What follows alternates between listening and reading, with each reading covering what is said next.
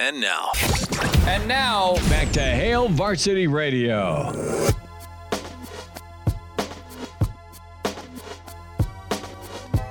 Back in Hail Varsity Radio, Nebraska-Iowa week, we welcome in really talented college football man Scott Dochterman with The Athletic, and, of course, covers Iowa and college football. Scott, what a season it's been. Can you believe it? We nod and say what's up every year in Indy for Big Ten Media Days, and fast forward, it's already, Nebraska-Iowa weekend. How are you? I'm doing well, but I'm with everybody else where when you get close to the end, you just go, wow, where did the time go? And it always seems to happen this way, and here we are again. And you talk for 9 months, you're so excited about college football, you project everything, and then before you know it, it's like, wow, a quarter of the season's gone, and now here we are going into the last game. Well, Scott, I want to get the lowdown on Iowa. The two parts to this coin, on-field, off-field. Let's focus on the off-field drama just for a moment with the decision by administration to move on from Brian Ferentz, how you've kind of processed and absorbed all of this, and what's your temperature right now of Coach Kirk Ferentz and kind of where he's at in his career and his time at Iowa. Could Friday be his last regular season appearance with Iowa, or do you think, you know what, he'll move forward and deal without having his son as OC?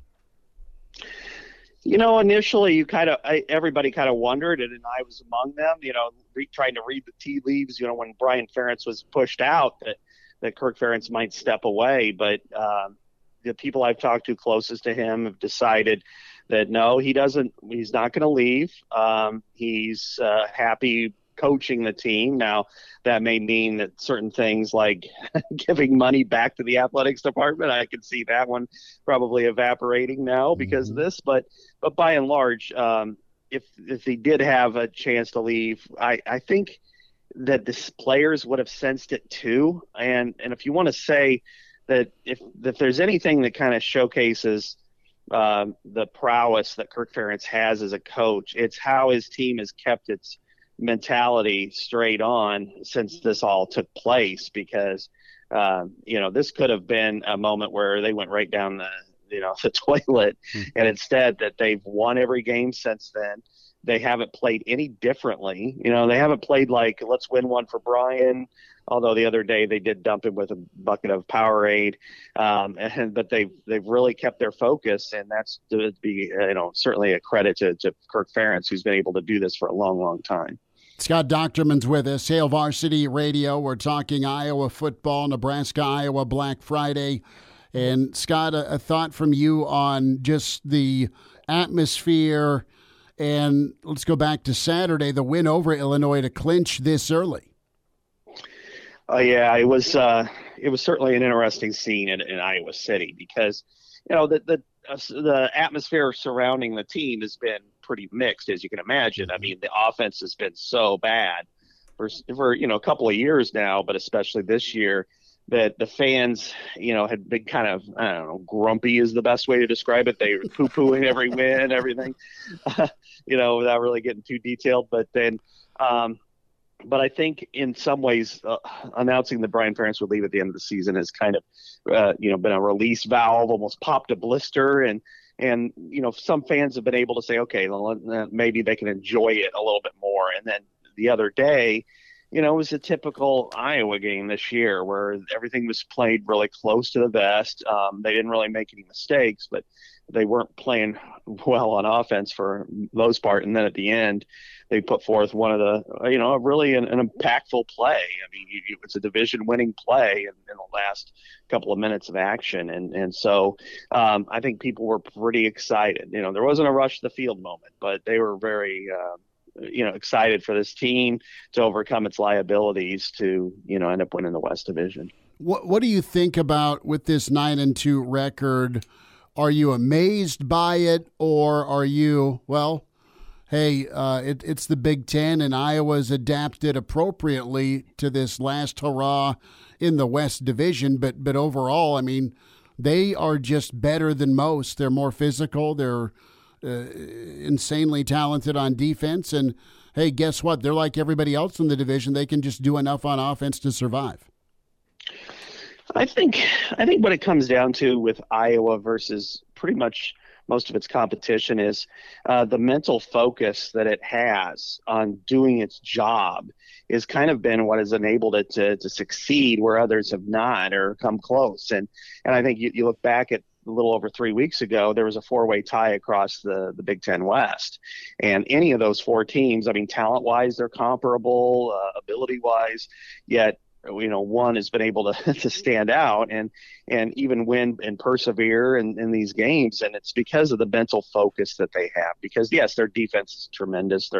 They have the best punter in the country. They have good special teams, but they also lost its best player in Cooper DeJean, when he was practicing offense, nevertheless. And that could really harm a team, but instead they were able to move forward. So the Big Ten is, clearly a group of 3 and then everybody else.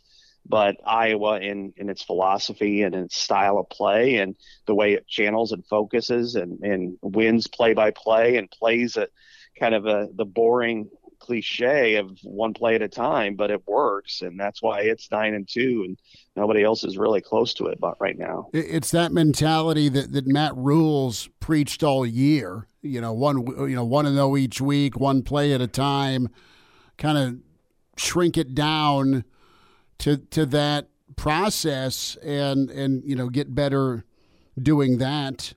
What's your take on Coach Rule and what you've seen to your west with Nebraska this year? There's a lot I like about Nebraska. I really think that they're on the right path. I like what Matt Rule's message is. I like the way they play defense. Obviously, their defense is right there with Iowa's as being among the best in the country. It's really the turnovers, and if that's Purdy Jr., Chubba Purdy Jr., out there, if he can be the one to kind of limit the turnovers or whatever, I think then if they can kind of adapt, at least feel mentally, and do all the little things right, that there's no question in my mind that they're going to be a team that can take that jump and be a, if not a championship caliber team next year in the Big Ten, certainly one that's going to be, upper tier, a ranked type team. So I really like what he's done. I think the no excuses was really important. I felt like that's one thing with Scott Frost, that there was always something to blame, whereas, Matt Rule has never done that. And so I like the approach. It's been an unfortunate kind of run the last few weeks, some close losses, but I think overall in the big picture, he's got Nebraska on the right track. What do you think about Friday, Scott? Vegas says this thing's a coin flip. Iowa's been favored. Nebraska's been favored. You have both teams playing with backup quarterbacks. Iowa's run game has shown a bit of life, and Nebraska's offense a far cry from what it's been, at least with that Purdy factor. What's the difference on Black Friday?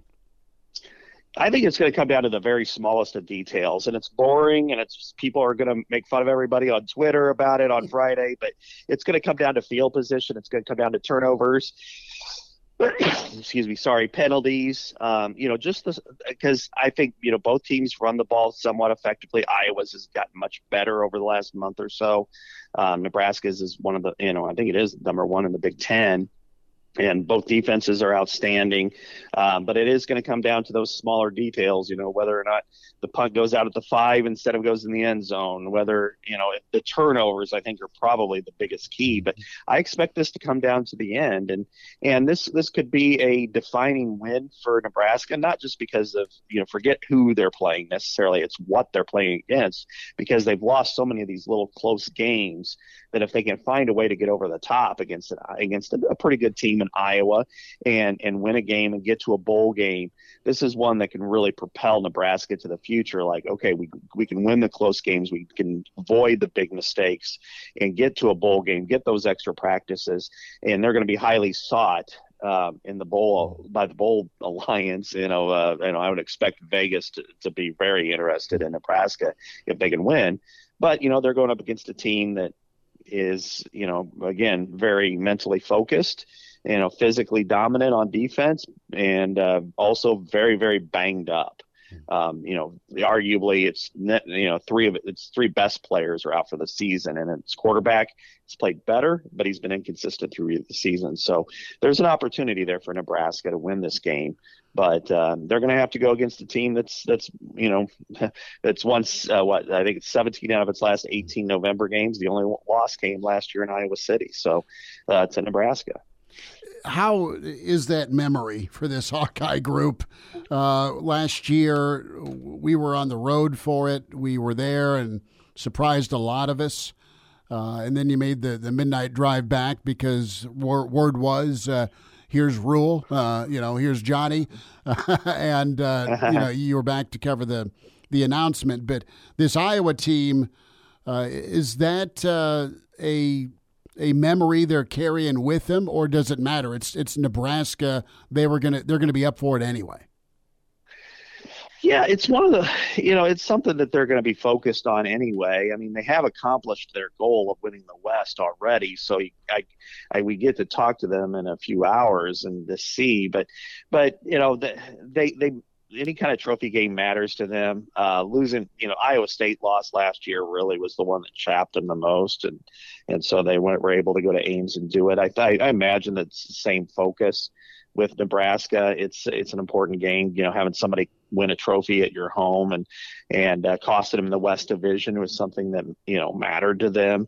They also had significant injuries in that game. Spencer Petras is still, he just hit the transfer portal, but he tore his labrum and his rotator cuff by a hit that game. And then their backup quarterback, who has since transferred to SMU and is the third team quarterback, just to give you a little bit of a background on how good he was. And then Cooper DeJean got knocked out, and they put a true freshman in at Trey Palmer. Pretty bad matchup, I think, across the board.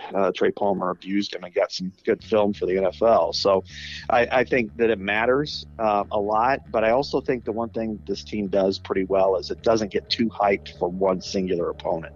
It just focuses on the task at hand. And so, yes, they're going to want to win at Nebraska, win the Heroes Trophy, take it back to Iowa City, and probably if they were to have them to win, probably have some shot in Florida if Nebraska can't go to a bowl game, but they're not going to put more emphasis on this than they would pretty much any other game. And now, back to Hail Varsity Radio. Scott Dochterman's with us, Nebraska, Iowa, Black Friday, Hail Varsity Radio. And find Scott at Scott Dochterman on Twitter. Read him with The Athletic. Does an amazing job of covering Iowa, the Big Ten, and college football. Hawkeye fans want to see who in Indy, Ohio State or Michigan? Great question. If Caden McNamara and Eric All were able to play, I think it'd probably be Michigan. But now with, they've been in the same league with them for 100+ years, and they don't like either one. And I think stylistically, you're right. So, Ohio State's a little more explosive. It's hard to say which one's a better matchup because I don't think either one's a good matchup for Iowa. So I'll flip a coin and say Ohio State, but I think they would have really loved to have Cooper DeJean back there trying to defend Marvin Harrison versus, I don't know, anybody else on the planet. No, that's a good point. Last thought, and Scott Dochterman with us, we'll get you out here with The Athletic. Just your reaction here with Michigan. Despite all of the scandal, they could go get it done for a third straight year against Ohio State. And, if they handle their business, they're either team's supposed to beat the West opponent, whoever that was, right? And then you're playoff bound. I mean, if Michigan does this, is this 2023 movie going to be titled "The Bad Guys Won"? Yeah, they're kind of like the '86 Mets. Right, great book. I love the book. They're the team everybody hated, and and I think they embraced that. And I get it. I mean, for pretty much covering the Big Ten, it's always been Ohio State as kind of the evil empire. In fact, we've always referred to Ohio Stadium as the Death Star. But in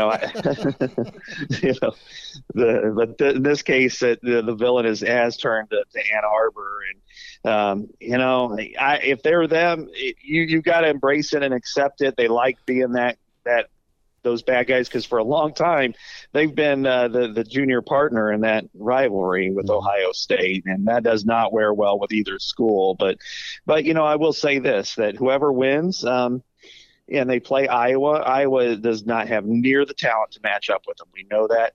But Iowa has won a few games against teams of that caliber, including 2016 against Michigan, which was number 2, similar type team. And they just played it really close to the vest, played very physical, and and just kept it close. And then at the end, won on a last-second field goal. And to me, the greatest upset I've ever seen was in 2003 in the Big 12 championship with number 1 Oklahoma, 12-0, considered by many as the best team in college football history, got beat by 9-3 Kansas State at Arrowhead Stadium, and I still remember that to this day. And so I'm not going to completely shut out any kind of idea that maybe Iowa pulls an upset. I know it's a 1 to 100 chance, but I'll say this, that somebody like in Ann Arbor or Columbus probably shouldn't celebrate too much. They should concentrate, because they're going to get a fist in the mouth a few times against Iowa. Oh, it'll be physical, absolutely. Scott Dochterman, The Athletic, and at Scott Dochterman on Twitter. Hey, Scott, we will check in soon. Thanks for giving us a few minutes this week here for Nebraska, Iowa. Thanks for having me, Chris. I really appreciate it.